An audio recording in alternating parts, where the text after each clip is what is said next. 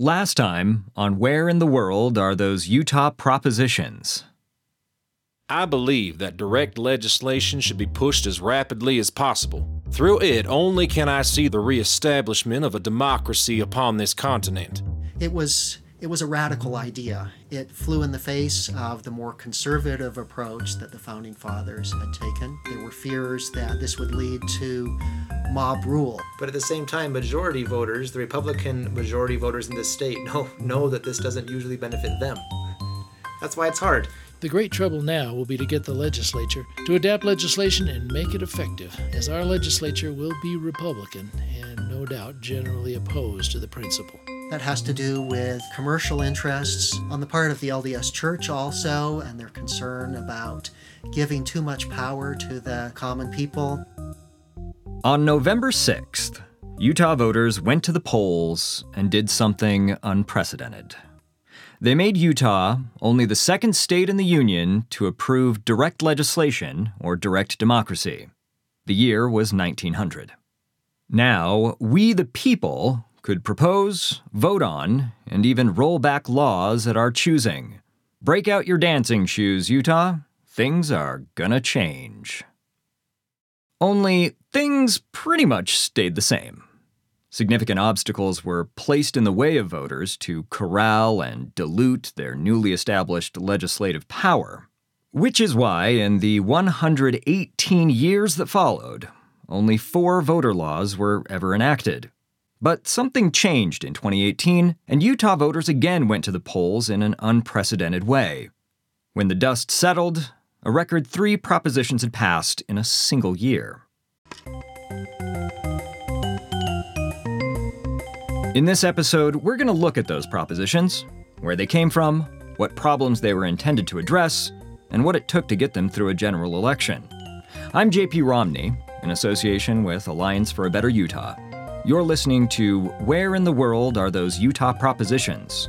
This is Episode 2, The Impossible Midterms.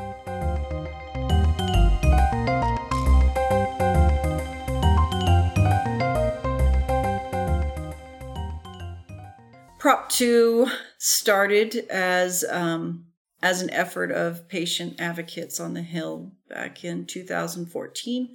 2015 and 16, we tried to push for policy for patients to get access to cannabis. That's Christine Stenquist of Truce, a medical cannabis advocacy group headquartered in Salt Lake City. Judging by the makeup of our state legislature, Utah is not the most liberal of states. You can add to that a religious hegemony that eschews controlled substances, and who recently announced that, quote, marijuana is an addictive substance which should be avoided except under the care of a competent physician and then used only as prescribed. Those people familiar with the Mormon Church's stand against tobacco, alcohol, tea, and coffee aren't going to be too surprised that cannabis use, unless prescribed by a, quote, competent physician, generally gets swept into the prohibition sack. Because isn't medical cannabis just a slippery slope to Mormons alleviating their glaucoma by toking up to reruns of Impractical Jokers? I don't agree with that. I know that the concern is that we're going to see just everybody wanting adult use in every state. I think local state politics will dictate what type of programs the state's going to see. So, I don't see Utah or even other conservative states going that route right away. It may take years for us to acclimate to the idea of medical use and understand that cannabis isn't to be demonized. We have alcohol, and that kills more people than cannabis ever will. I think we lose 88,000 people a year to alcohol and not to cannabis. I would rather have, another bowl or, I vaporize, so another bag of cannabis than I would to have a drink of alcohol than a glass of wine. It is preferred. It doesn't damage the body to the same degree. So if that's the person's choice of substance to lighten their load, then that should not be a problem. But we have to educate to that. We have to help those who have bought into the propaganda for years and decades to understand it was meant to drive fear so that you wouldn't use it. And now we have to change and re-educate. I'm a daughter of a narcotics officer, so I understand the programming that's gone behind the Just Say No campaign, DARE campaigns, the anti-drug campaigns. So we're not going to just turn the tide quickly on a sharp dime just because we have patients who are truly benefiting from this herb. Attitudes about the medicinal uses of cannabis have been changing in the United States for years. Enough so that a majority of voters in religiously conservative Utah passed the proposition in an open election. And this despite efforts by Mormon and civic leaders to publicly and privately undermine the campaign. This is kind of interesting because you were LDS. You said your father was a narcotics officer. Yes. So how did your thinking on cannabis evolve from kind of prohibition to medicinal or adult use? In 1996, I was diagnosed with a brain tumor, an acoustic neuroma. I had partial removal of the tumor, and they hit a blood vessel, and I was in surgery. I hemorrhaged, slipped into a coma. I had stroked. And I had complications that stemmed from that. I wasn't able to rejoin the workforce. I had to go on disability, state assistance, food stamps, and led a very homebound and bedridden life in tremendous amount of pain and on a lot of narcotics and a lot of just pharmaceutical drugs for years and years and years. Oftentimes during bouts of bad spells, medication would be adjusted and raised to accommodate the pain level I was in. I was in a pain contract with my physician because I have a very, very rare pain condition called trigeminal neuralgia and occipital neuralgia. So it affects half of my face. I have burning, pain, sharp stabbing pain across the face, and it's not treatable through narcotics. There's nothing that will treat it. It's also called the suicide disease because most sufferers wind up taking their lives because the pain is truly unbearable. But over 16 years, I started to realize that I was in a very, very vicious cycle that was not going to improve, and I was still quite young. And I was looking at what my options were and had a very honest conversation with my physician about what therapies are going to actually work for me.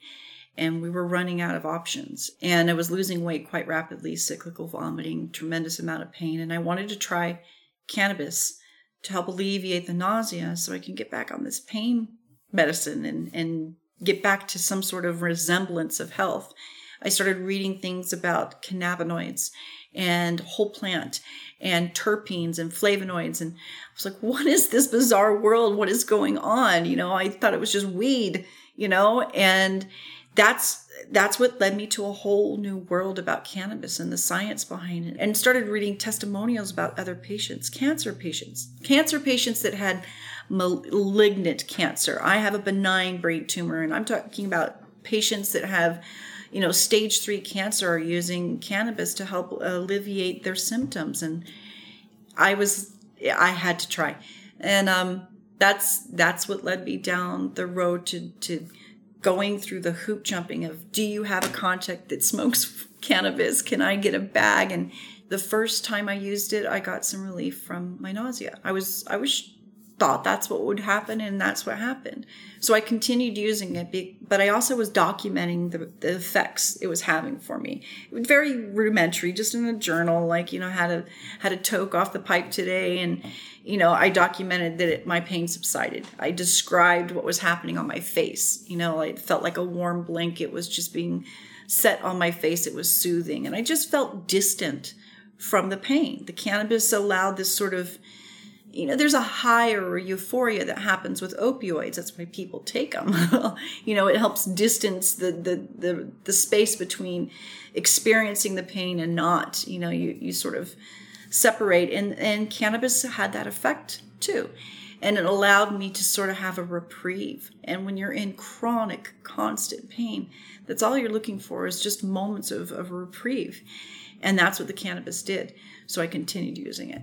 And after 2 weeks of using it daily, multiple times a day, I started walking around my house using my cane. And so I'm very quick not to say cannabis cured me. Cannabis definitely is not a panacea. But it is definitely something patients should have the ability and accessibility to use, because it is so amazing at relieving some of these symptoms that a lot of disease states commonly share. I asked Christine what her experience getting Prop 2 on the ballot was, and whether or not she was surprised to see it pass. It was kind of an amazing story, if I can just be honest. Going through the legislative process was amazing and eye-opening, and I learned a lot about how we govern in this state, because not every state across the union has the accessibility to the ballot initiative process. So the thought of doing an initiative, though, I was asked to speak back in DC about 2 years before we filed. And I was telling the audience that we were going to have to file for a ballot initiative, and the audience erupted and applauded. And I started crying. I'm known for crying, but I started crying. And I thanked them, but I said, this is going to be one of the most difficult things I think we'll do. I mean, it's really, really tough in a conservative state to pass a ballot initiative in what I would deem, even though I praised, is a weak initiative state. We don't have a lot of teeth behind our initiatives that are passed through the people, because I also knew that the legislative body could come in and replace, repeal, completely wipe out and eliminate, and it would feel like we were back at square one. Were you surprised to see it pass, ultimately? With all the antics that happened at the end, I had faith all the way up to election night that there would be enough people to get it to pass. But I was terrified.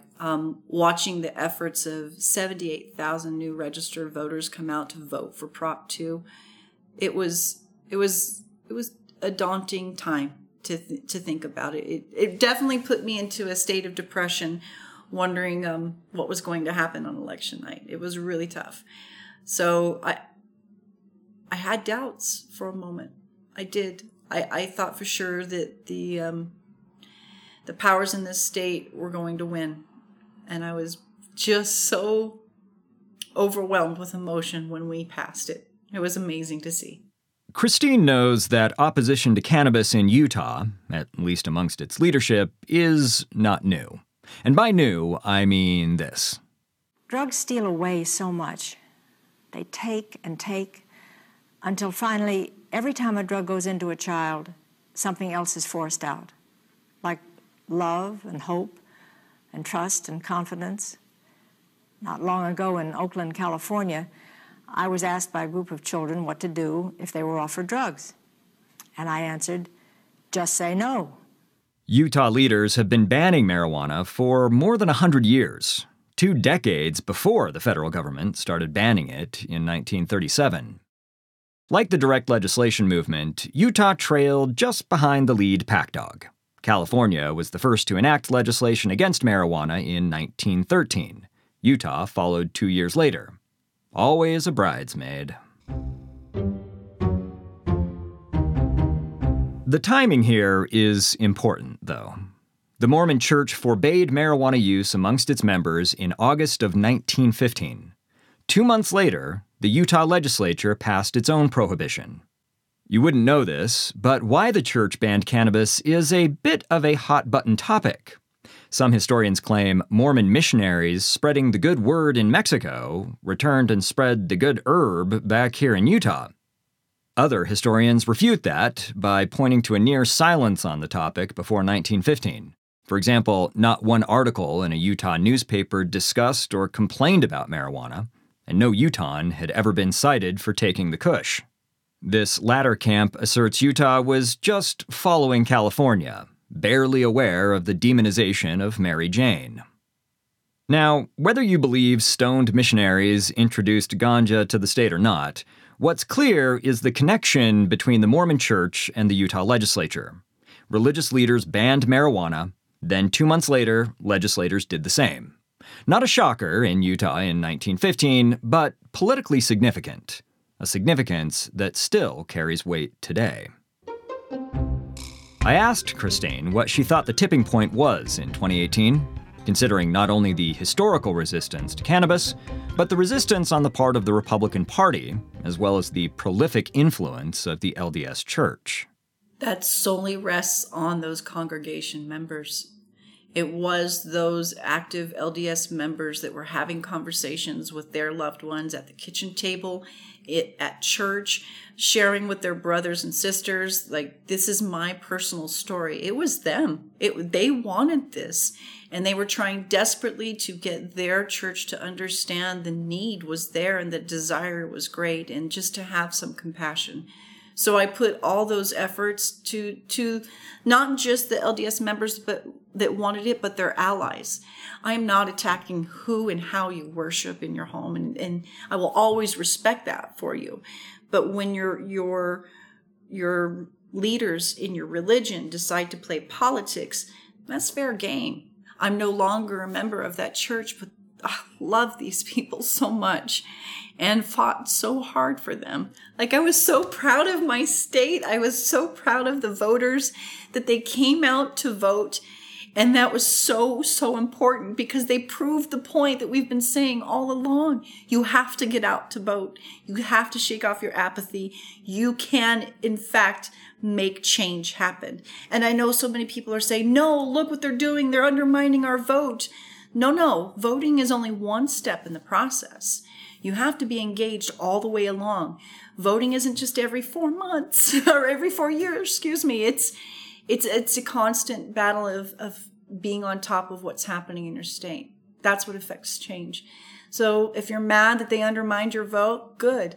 Stay mad. Use that frustration and keep pushing for change. Getting a ballot initiative like Prop 2 passed requires a massive campaign to inform and educate voters. But time, resources, and attention spans are limited. I asked Christine, what's something most people don't know or may have overlooked with Prop 2? I think most people don't know when this program is supposed to come online.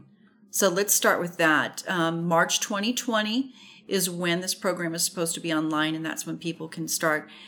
They should be able to go and get their medical cards. The health department's supposed to have, their end of things up and running. Should be up and running. I guess we'll have to wait and see about that. But let's not forget, despite significant resistance from majority political and religious leaders, cannabis, banned in the state of Utah since 1915, was approved by voters for medicinal use a century later, passing 53 to 47%. That's one proposition down, 2 to go. Proposition 3 was a 2018 ballot initiative to fully expand Medicaid in Utah. So that would have covered about 150,000 people, and the state would pay 10% of the cost versus the 32% they pay under the traditional Medicaid. That was Stacy Stanford, health policy analyst at Utah Health Policy Project, a nonpartisan organization advocating for healthcare solutions for underserved Utahns. So Proposition 3 was addressing something that we call the Medicaid coverage gap. So a key piece of the Affordable Care Act, or Obamacare, was extending healthcare options to low and middle class people through things that were not available before. So this was the individual marketplace where people could sign up and buy private plans. And then they also expanded the Medicaid program as an even more affordable option for people who are earning less than $17,000 a year for an individual, or $35,000 a year for a family of 4. However, this was a part of the ACA, this was a part of the law, and then there was a 2012 Supreme Court decision that made it an optional state-by-state decision. So it became a real partisan football after 2012. But this is really important because before Medicaid expansion, it's nearly impossible for a childless adult to be covered. Medicaid eligibility was extremely limited to some low-income parents, some low-income seniors, and people with certain qualifying disabilities. So otherwise, it was impossible to get Medicaid. So expansion eliminates all those narrow eligibility categories and simplifies the process so that if your income is low enough, then you're eligible. If you look at the history of ballot initiatives in the state of Utah, not many of them deal with healthcare issues. There's Prop 3, Prop 2, There's the Freedom from Compulsory Fluoridation Act of 1976, which passed.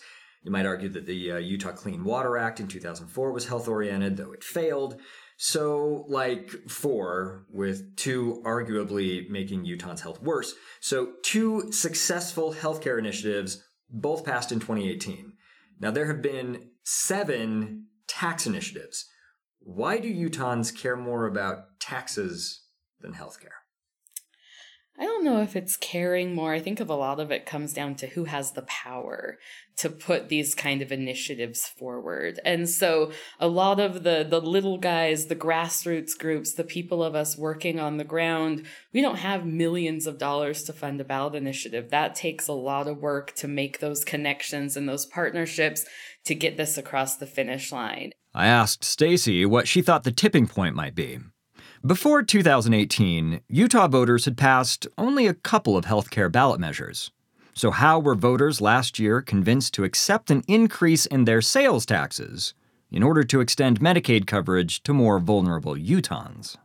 Yeah, Utah is a really compassionate state that has overwhelmingly supported Medicaid expansion from the very beginning. I mean, it has polled 50 to 60% since 2014. And the thing that was easier to help it sell, too, is the funding mechanism that we included was really modest. A 0.15% increase in the non-food sales tax that divides out to it's a penny on a movie ticket. So we found that the people overwhelmingly agreed that it was a bargain to pay a few extra pennies to provide life-saving health care to 150,000 of their most vulnerable neighbors. It wasn't really a hard pitch to make to people. And if the heartstring stories didn't persuade people, there's a really powerful economic argument that comes with Medicaid expansion.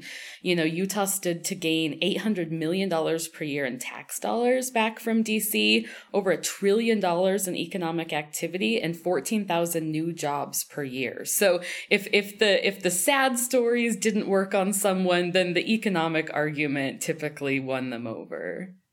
Even with those strong arguments, it's no easy feat to educate voters ahead of an initiative like this going up on the ballot.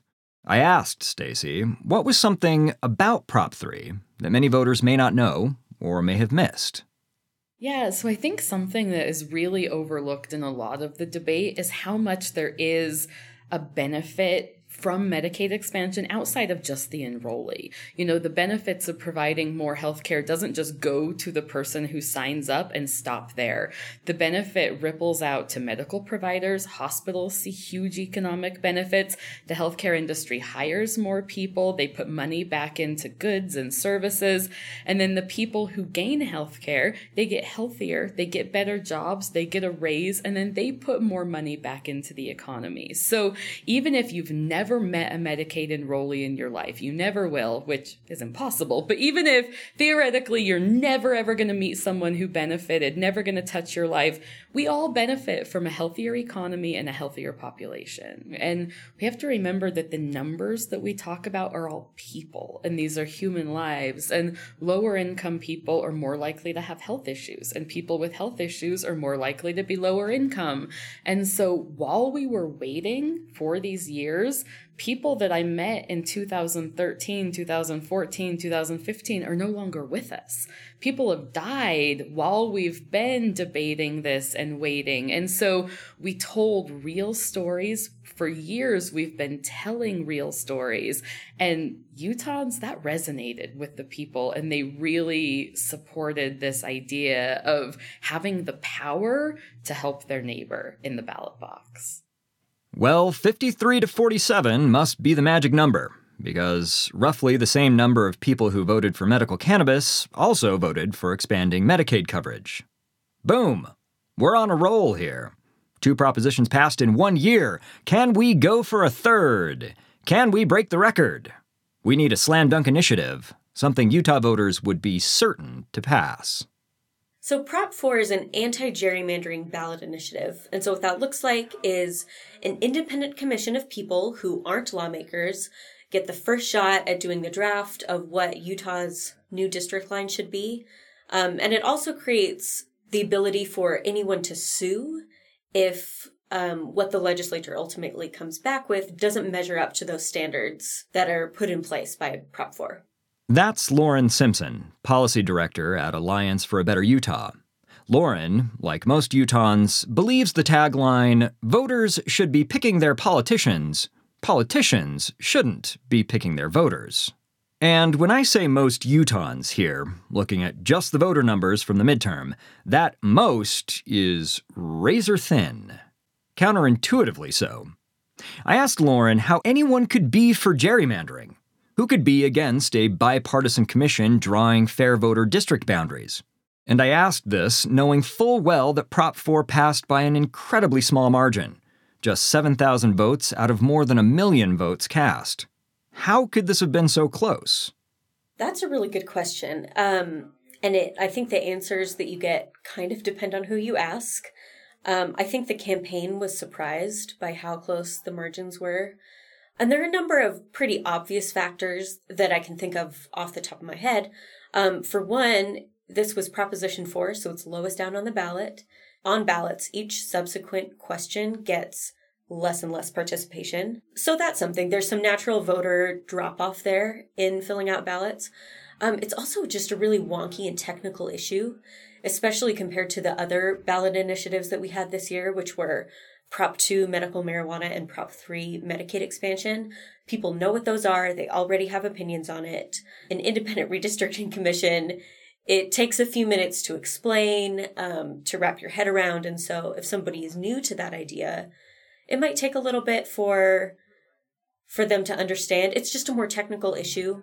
Some other possibilities are that I've heard anecdotally from community leaders and progressive community leaders were that a lot of people just didn't understand what it was. The campaign was really targeting Republican voters, and I think they assumed that their base would naturally understand what this was and vote for it, but I think that wasn't necessarily the case. So I would say a lack of education is probably a factor there too. And then you probably also have a lot of people who are staunchly conservative who see this as, a sneaky way to get more Democrats elected. It is true that when people hear, "Will you support an independent redistricting commission?" they may not immediately associate that with gerrymandering. And in fact, some people may not be so clear on what the term gerrymandering itself even means. So, let's take a moment to step back and look at this word that has become synonymous with a circumvention of our democracy.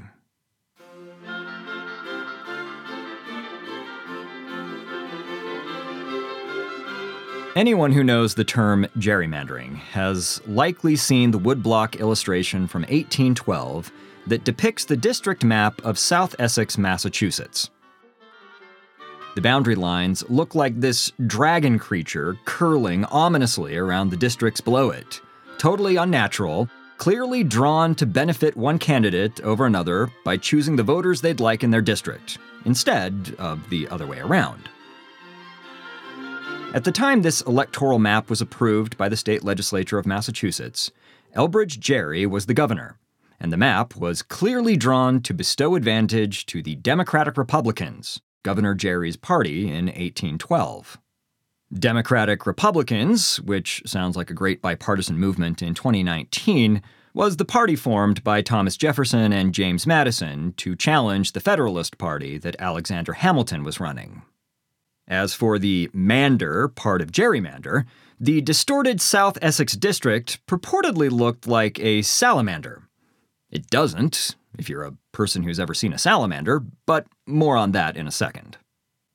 Elbridge Gerry probably gets a bad rap, since his sole legacy is the creation of a word that means legal political corruption, or, in the very least, a method for politicians to hand-select their voters to ensure that they stay in power. In actuality, Elbridge Gerry was a founding father. His bona fides for that title are impressive. He was a vocal critic of the British almost 2 decades before the colonies rose up. He took an active role in the Revolutionary War, was elected to the Second Continental Congress, was a signer of both the Declaration of Independence and the Articles of Confederation. He, with just 2 others, refused to sign the Constitution because it didn't include a Bill of Rights. And when he was elected to the first United States Congress, he was instrumental in drafting and passing that Bill of Rights that we all enjoy today. Elbridge Gerry was the 5th Vice President of the United States, and even died in the office, a year and a half into James Madison's second term. Fun history fact, James Madison's vice president during his first term, the former Continental Army Brigadier General George Clinton, also died while serving as vice president. Neither of Madison's vice presidents were replaced. There was just no vice president at the time. James Madison was killing off his vice presidents, is what one could say. They'd be wrong, but they could say it.